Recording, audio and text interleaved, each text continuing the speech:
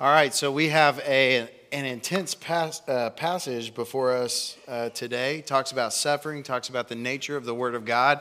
I was looking on in my library or my office. I got a bunch of shelves with a lot of books, and one of those books is on the doctrine of the Word of God, and it's like this big. It's just that one, and this is much of the passage that it goes back and forth from. So what I'm going to try and do in the next 30 minutes or so is skip a stone across an ocean. So bear with me, and let's ask the Lord for some help. Heavenly Father, Lord, we thank you for your grace and your mercy. God, I thank you that you have charged us as followers of you to remain faithful, to endure on until the end, until you come back or we go to you.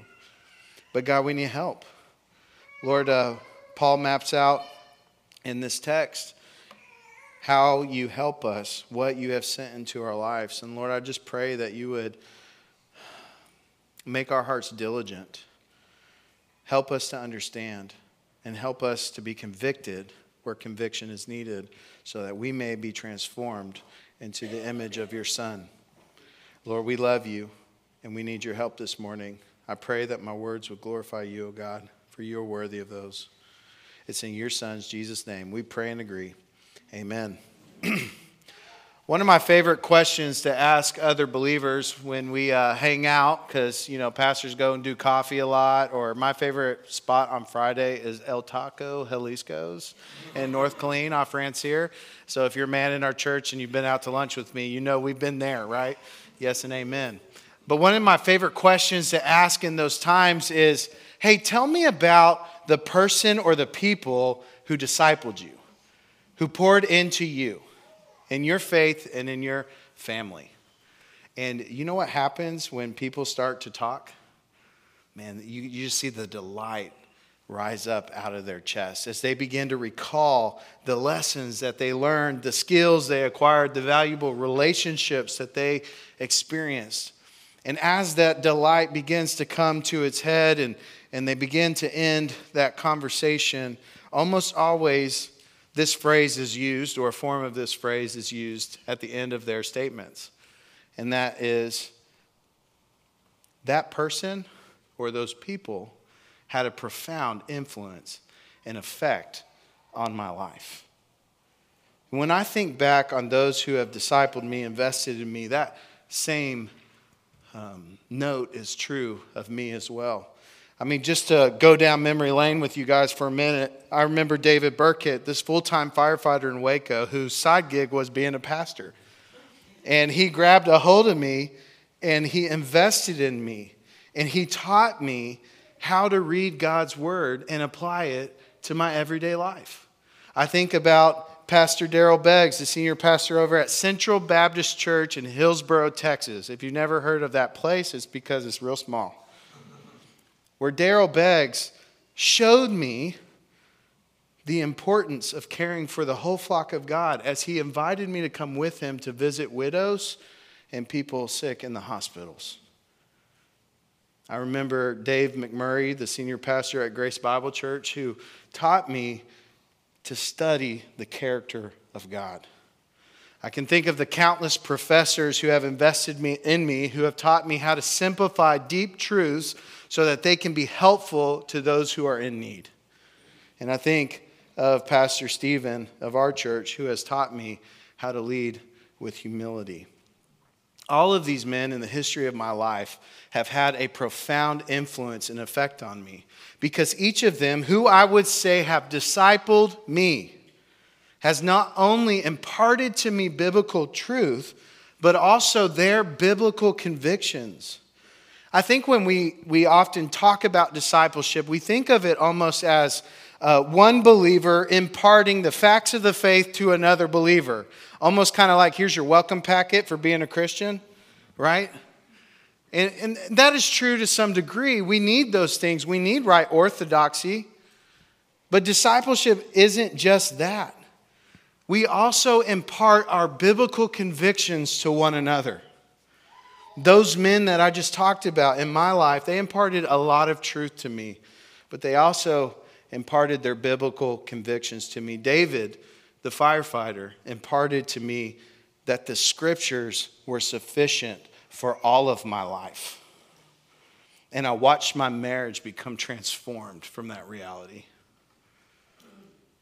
Daryl Beggs imparted into me not just the skill of what to do when you visit someone in the hospital, but the conviction of why pastors must go to the flock and not wait for them to come to you. That's a biblical conviction. Stephen imparted to me not that just you need to be humble, but he illustrated that conviction as I have watched him over the last almost 10 years now lead and wrestle personally with that. What a biblical conviction to be imparted with. And in our text this morning, Paul maps out a course for us, really answering ultimately the age-old question of how do we remain faithful? If we are in Christ, how do we stay in Christ? How do we remain faithful? Now, one is a biblical truth that, hey, nothing can snatch you out of my hand, right? Who the Father has given me, I will hold secure. But we can sure drift, can't we? How do we remain faithful? How do we do it? How do we remain faithful when we suffer? How do we remain faithful when we endure emotional distress? How do we remain faithful when things are going pretty good in life? How do we remain faithful? And the course that Paul maps is really one that has one central imperative, and an imperative just means something we must do as Christians that we find in the Bible, but it's grounded in two expressions of that imperative. The central imperative is found in verse 14, and it says, continue. Continue on, continue in. But it's grounded in continuing in biblical convictions and biblical truth. So from this, what we learn from Paul is that he charged Timothy with continuing in biblical conviction, biblical truth at the end of his life. This is his swan song, his last letter. This is what he tells his dear friend who he discipled, Timothy. Continue in these two things. You want to remain faithful, continue in these things, which are ultimately two key components of discipleship. It's how we disciple others, and it's how we remember the discipleship we received from a faithful friend. So look with me first at verses 10 through 13 as we talk about and see that we must continue in biblical convictions. Here's what it says. But you, everybody say, but you. But you have followed my teaching, conduct, purpose, faith, patience, love, and endurance, along with the persecutions and sufferings that came to me in Antioch, Iconium, and Lystra. What persecutions I endured. And yet, the Lord rescued me from them all. In fact, all who want to live a godly life in Christ Jesus will be persecuted. Evil people and imposters will become worse, deceiving and being deceived. The first two words we see in verse 10 are the words, but you. What this tells us is that Paul is now contrasting himself and Timothy with what was previously discussed. So last week, Pastor Stephen opened up God's word and preached from 2 Timothy chapter 3, verses 1 through 9, where he talked about the subject matter of the trouble with troublemakers. Y'all remember that? The trouble with troublemakers. I hated that title just for grammatical purposes, but it conveyed a great point. And in those verses, we learn that those troublemakers who were in the church were assigned 18 characteristics of unfaithfulness. 18 characteristics of unfaithfulness. Now, when we preach, just so you know, we often take bites out of a natural flow of logic because otherwise we'd be up here for like 10 hours. And I need a nap on Sunday, you know. But what we need to know is that Paul is building an argument. And he's exposing a clear distinction between two categories of people in the church. One category he will call an imposter who commits to deception and pleasure seeking. That's what we see here in verse 13 and verses 1 through 9. And another category of person in the church who is one who commits to faithfulness. They are not imposters. So what is Paul telling Timothy and ultimately us? I think he's telling us to remember to continue in the biblical convictions that we have been discipled in. That's why he says, but you have followed my, and then gives a list. These are convictions. You know, when I was a kid, I used to get into a lot of trouble, as you might have guessed, if you've known me longer than 3 seconds. And my parents, and in our home, we had these values growing up. We had a purpose as a family. Like the Grogans were a certain kind of people. And when I would get in trouble, I remember my father, my mother, they would pull me aside and they would remind me of who we were, who I am, who I was, and what convictions we held to as a family. So for instance, if I was being lazy, which never happened, my dad would pull me aside and he would say, son, we are a people who work hard unto the Lord. He conveyed that biblical conviction. If I were being ugly to my sister, which never happened, I would be reminded by my mom that we are a people who value being kind and helpful to those who are in need, not ugly. That was a biblical conviction. I think that's what Paul's doing here. He's reminding Timothy of the biblical convictions that we must continue in, because verse 13 says, evil people and imposters will become worse, deceiving and being deceived. It's only going to get worse with those folks. And sometimes, friends, you may even find yourself being the lone wolf who's remaining faithful. Like in the workplace, for instance. Like it's you. I remember my first deployment. There were no other Christians in my section. It was me. Now, I made a decision to be like them when I should have made a decision to be like Christ at that point in my life.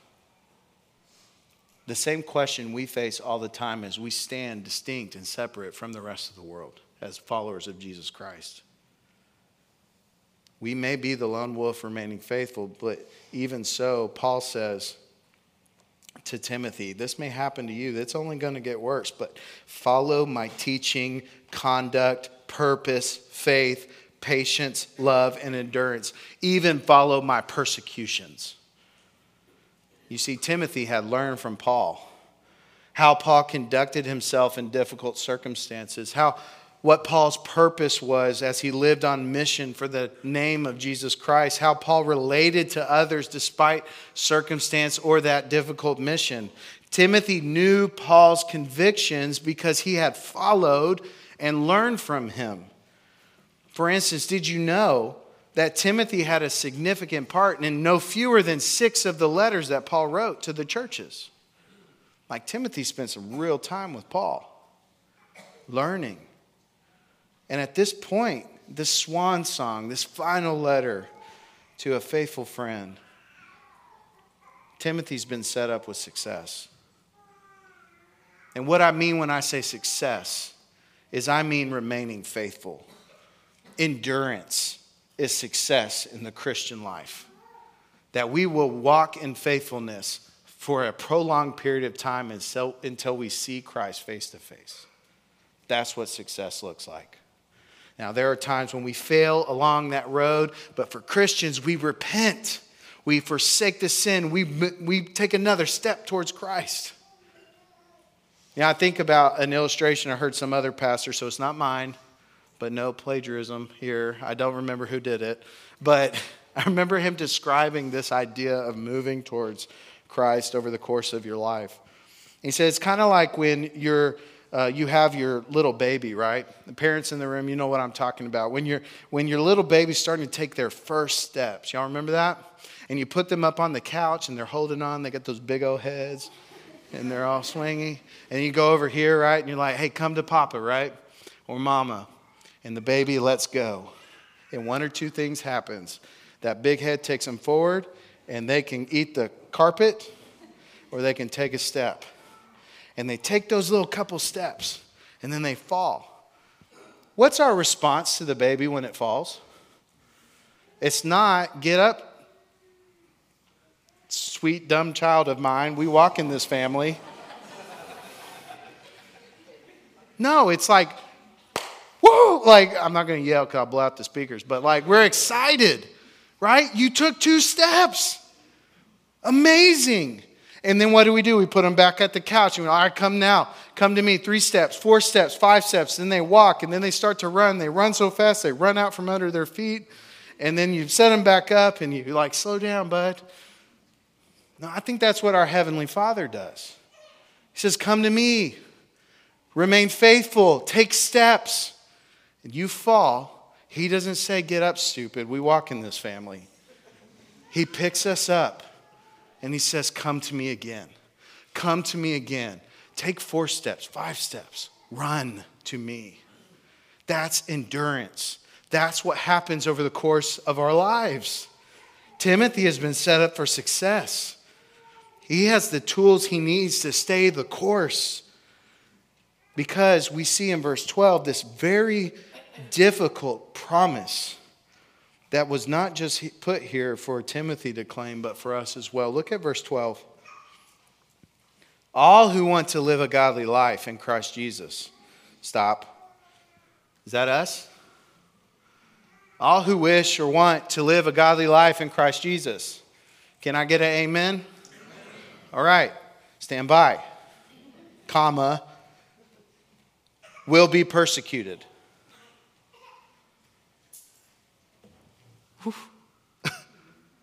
Often when we think of promises, we simply think of what I like to call kumbaya promises, right? Promises that make me smile, feel really good. But sometimes in the scriptures, we have difficult promises. And this is one of those. A promise that cultivates an expectation that's based in reality. That's what we see here in the text. This promise helps to shape our expectation of what will happen when we remain faithful. You might be like, hey, Pastor, so you're saying if I continue to remain faithful, continue to look like Christ, to grow in godliness, right? Then you're saying to me, I'm going to suffer for my faith? It's not just generally going to go super well? That's what I'm saying. It's hard, but it's true. I think Paul argues that we who wish to live a godly life, which is what Jesus himself called us to, then we can expect persecution. So imagine Timothy sitting by the fire in his house in Ephesus. He's got this letter from a dear friend from Paul, and he's reading it. And like Paul's saying, hey, remember what I've imparted to you. Continue in these biblical convictions. But expect that if you remain faithful, which is what Christ called you to, which is what I hope for you, you will undergo persecution for it. Closed letter, right? Like, how do you like your toast? A little bit burnt? Church, what I need to say to you is that God has put you on this earth and called you to bring him glory by remaining faithful. Continuing in the biblical convictions we have received from other faithful men and women of God, holding fast to those convictions ultimately will help us to navigate difficult circumstances and seasons of life. And when you navigate those faithfully, you will undergo persecution to a degree. That's tough, but it's true. Now, when I say the word persecution, I know some of you are thinking martyrdom. Straight up, right? Worst case scenario. But I think that there are 1,000 different cuts of persecution that believers undergo over the course of their lives, trying to remain faithful. But those 1,000 cuts, what they do is they prepare us and equip us for what may be asked of us at some point. I got a case study for you. Dietrich Bonhoeffer. Dietrich Bonhoeffer was a pastor and theologian who lived during the time of World War II. And on April 9th, 1945, after he was killed, he was hung by the Nazi Party for conspiring against Hitler, which really looked like trying to remain faithful. He gave his life for the name of Jesus Christ. He was martyred. After studying Bonhoeffer over the years, I think I can make this argument that preceding his death was a lengthy testing and preparation period of light persecution.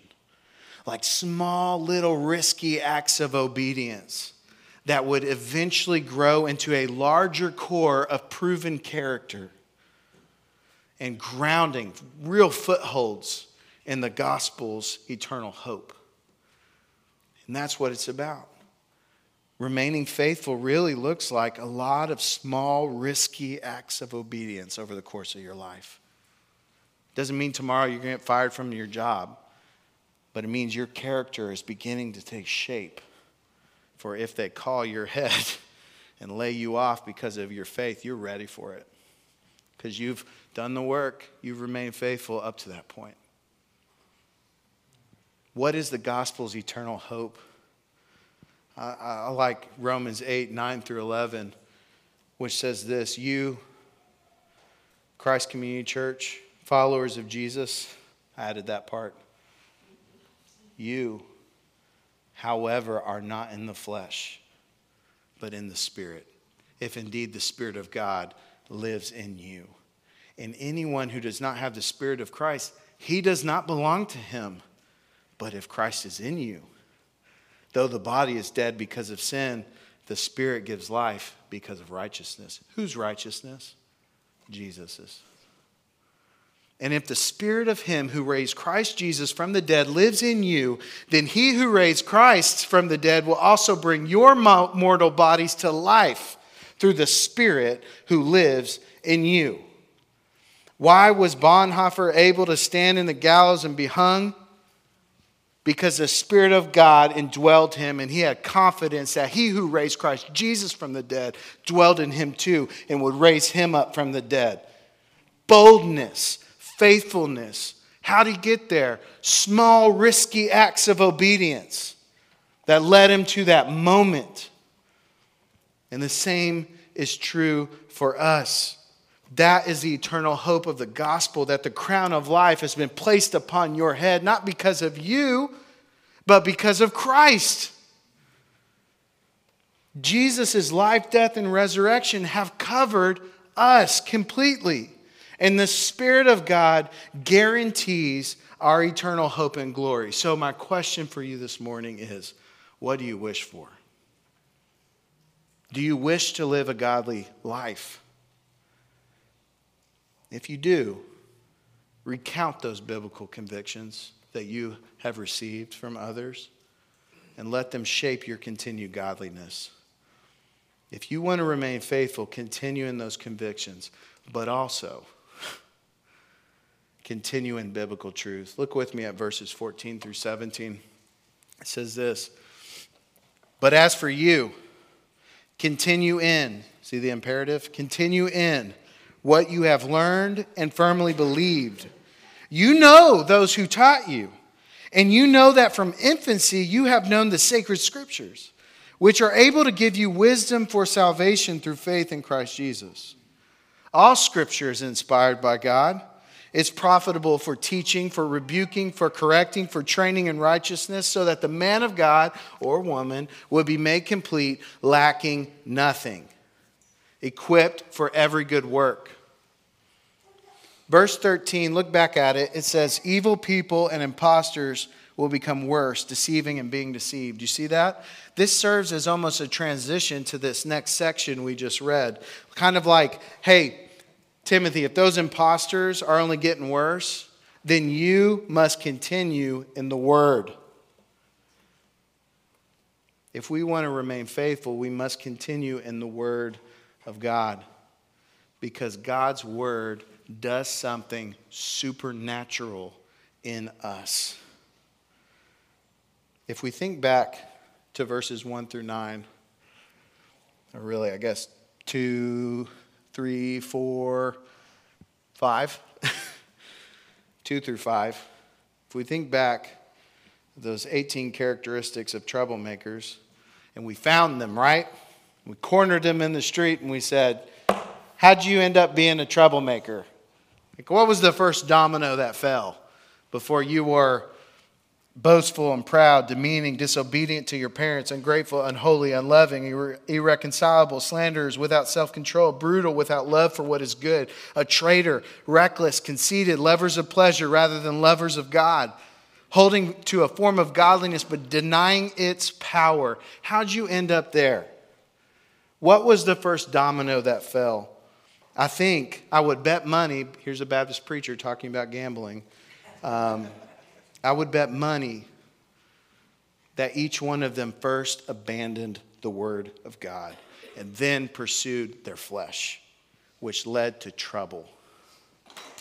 Whereas Psalm 107, 10 through 11 says, some sat in darkness, others in gloom, prisoners in cruel chains, because they rebelled against God's commands and they despised the counsel of the Most High. Where do we learn of God's commands, church? The Bible. Where do we learn of the counsel of the Most High? You can talk, y'all. Go ahead. One more time. The Bible. Yes and amen. The Bible, of course. And then in the next three verses, 14 through 17, Paul steps up to the diving board of the doctrine of the Word of God and like an Olympian diver, dives straight down. Like we could probably preach 7 sermons on these 3 verses and not even scratch the surface. So in the remainder of our time, 7 minutes, we're going to do our darndest to do it. Because if we want to remain faithful, we must understand the nature of the Word of God and why Paul exhorts us to continue in it. And the way Paul breaks it down, which I have found personally helpful, is really breaks the word into 3 categories, right? First, the origin of the Scriptures matters. Second, the utility of the Scriptures. And third, the necessity of the Scriptures for personal faithfulness. So first, starting with the origin. In verse 16, go ahead and look at it. It says, all Scripture is inspired by God. Everybody say all. All of it. Paul is not distinguishing some parts of the Bible versus others, which is a common argument made by liberal biblical scholars. It's not what Paul's doing here. He's not creating a distinction with other parts of the Bible, but rather is communicating that the totality of the Scriptures, this thing, is unique from every other type of writing that has ever been written and will ever be written. Why? What makes it unique? Its source, its origin. Paul uses the Greek word theopneustos to describe this reality, which is really just 2 words slammed together. That's what the Greeks like to do. First part of the word is theos, right? Theo, which means God. The second part of the word is pneustos, which means breathed. Slam them together, church. God. One more time. God. All right, Greek class is ended. We are good to go. You slap those 2 words together, we get God breathed. And so when we consider origin, God breathed is a better translation than inspired, because his breath comes from him. The breath is traced to the source, who is God. And Paul is describing this reality that the Bible's origin comes from no one else's breath. It comes from God. And if we want to remain faithful, dear Christian, we need the very oxygen of God's breath breathed into our lungs. But not only does God's word just simply come from him, it has great utility. It's, the text says, profitable. It teaches, it rebukes, it corrects, it trains us in righteousness. When I think about the human heart, or soul, I consider it to contain 3 key elements. I think this is what the Bible is emphatically teaching across the New Testament. That the heart or the soul has 3 key parts, if you will. The central control center of the human has 3 key parts. Our beliefs, our desires, and our will or behaviors. And as a sinful man, our souls have been marred by sin. Y'all understand this? And so our beliefs, our desires, and our behaviors have been distorted. What was pure has become wicked because of sin. We have distorted our beliefs. We think things are true when they are actually lies, according to the word. You hear it in our culture today all the time. Well, my truth is, or that's your truth, not my truth. What? Based on what? A fleeting experience? Doesn't make something true. And we'll hold fast to lies. Our beliefs are corrupted. We desire or lust, where that word comes from, after things because of sin that are impure and no longer pure. And we will sin in order to attain that we desired, which was rooted in what we believed that thing would actually give us. That's how it breaks down. So Paul, when talking about God's word, communicates that it, empowered by the Spirit, transforms your heart. All of it. If we believe lies about the world around us, about ourselves, about God, it is God's word that teaches us right belief. If we have a desire for impurity, it is God's word that rebukes us, which just means you need to repent, you're in sin. And then corrects us, shows us what is righteous in our desires. It rebukes and corrects. If we are willfully sinning in our behaviors, it is God's word that trains us in righteousness, like a parent teaches a child right and wrong. And their way changes because of it. Or it teaches us good works. The Bible's origin is God, and its utility transforms our hearts and ultimately our lives. The last category of the word that Paul maps out for us is the Bible's necessity for our personal faithfulness. Look at verse 17. It says, so that the man of God may be complete and equipped for every good work. Here we learn of the outcome of the Scripture's effects on our lives. For Timothy, it's almost as if Paul is saying, if you continue in biblical truth, son, you will be able to rise and meet whatever challenge presents itself. Christ Community Church, if you continue in biblical truth, you will be able to rise and meet whatever challenge presents itself. Because the Lord loves you and has breathed direction out for you. Friends, this is so true for us to cling to. I know that y'all in this room have faced countless difficulties in your lives. I have mourned with many of you.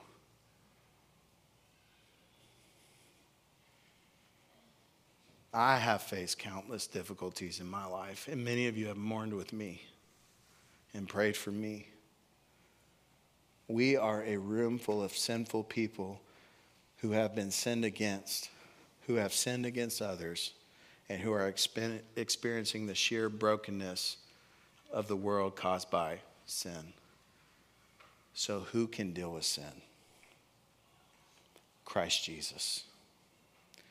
That's what makes a Christian different from the rest of the world. It is that Christ's blood was shed for us. What breaks us, what's disconcerting to us, that weighs us down like it's crushing, is sin. But the one who frees us is Christ. In Psalm 107, 10 through 11, it says, some sat in darkness, others in gloom, prisoners in cruel chains, because they rebelled against the commands of God and despised the counsel of the Most High. And then it says, and then he broke their spirits with hard labor, and there was no one there to help. Who did that? God. And then, the text says, they cried out to the Lord in their distress, and he broke their chains apart. He broke down the bronze gate and cut through the iron bars. That's what Christ does. He frees us up from the pit, from the prison that sin puts us in. And you and I are to hope in him alone. That is our eternal hope. It does not change. He will continue to do what he does. But you and I have been called by the Creator of the universe to live a life pleasing to our Lord. And the only way that we will remain faithful to the end is by continuing in these biblical convictions that were imparted to us and continuing in biblical truth that was imparted to us by God Himself. So I want to encourage two actionable items for you this Sunday. Number one, I want you to recount the biblical convictions that those who discipled you gave you. So for instance, if you're struggling in your marriage, what were the biblical convictions you received from those who endured in their marriage faithfully? That's what David did for me. My marriage changed because he shared those convictions with me. If you're struggling with parenting, what biblical convictions and examples for parenting have you gleaned from those who endured faithfully? Continue in them. And you can do that for every category of your life, from new birth to death, from work to rest. What have been the biblical convictions that have been given to me by faithful followers of Jesus? And continue in them. The second action I want to encourage is very simple. Read your Bible. Amen? Read your Bible. You might be sitting here and go like, that's it, Pastor Neal? I got that. I got my little plan in here. I checked my box. Yeah, baby. All right, I'll one-up myself. More than read your Bible. You ready?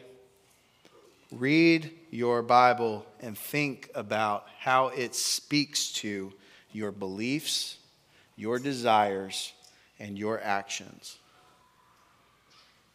Read it for transformation. Let it shape you and make you complete. That's its effect on us.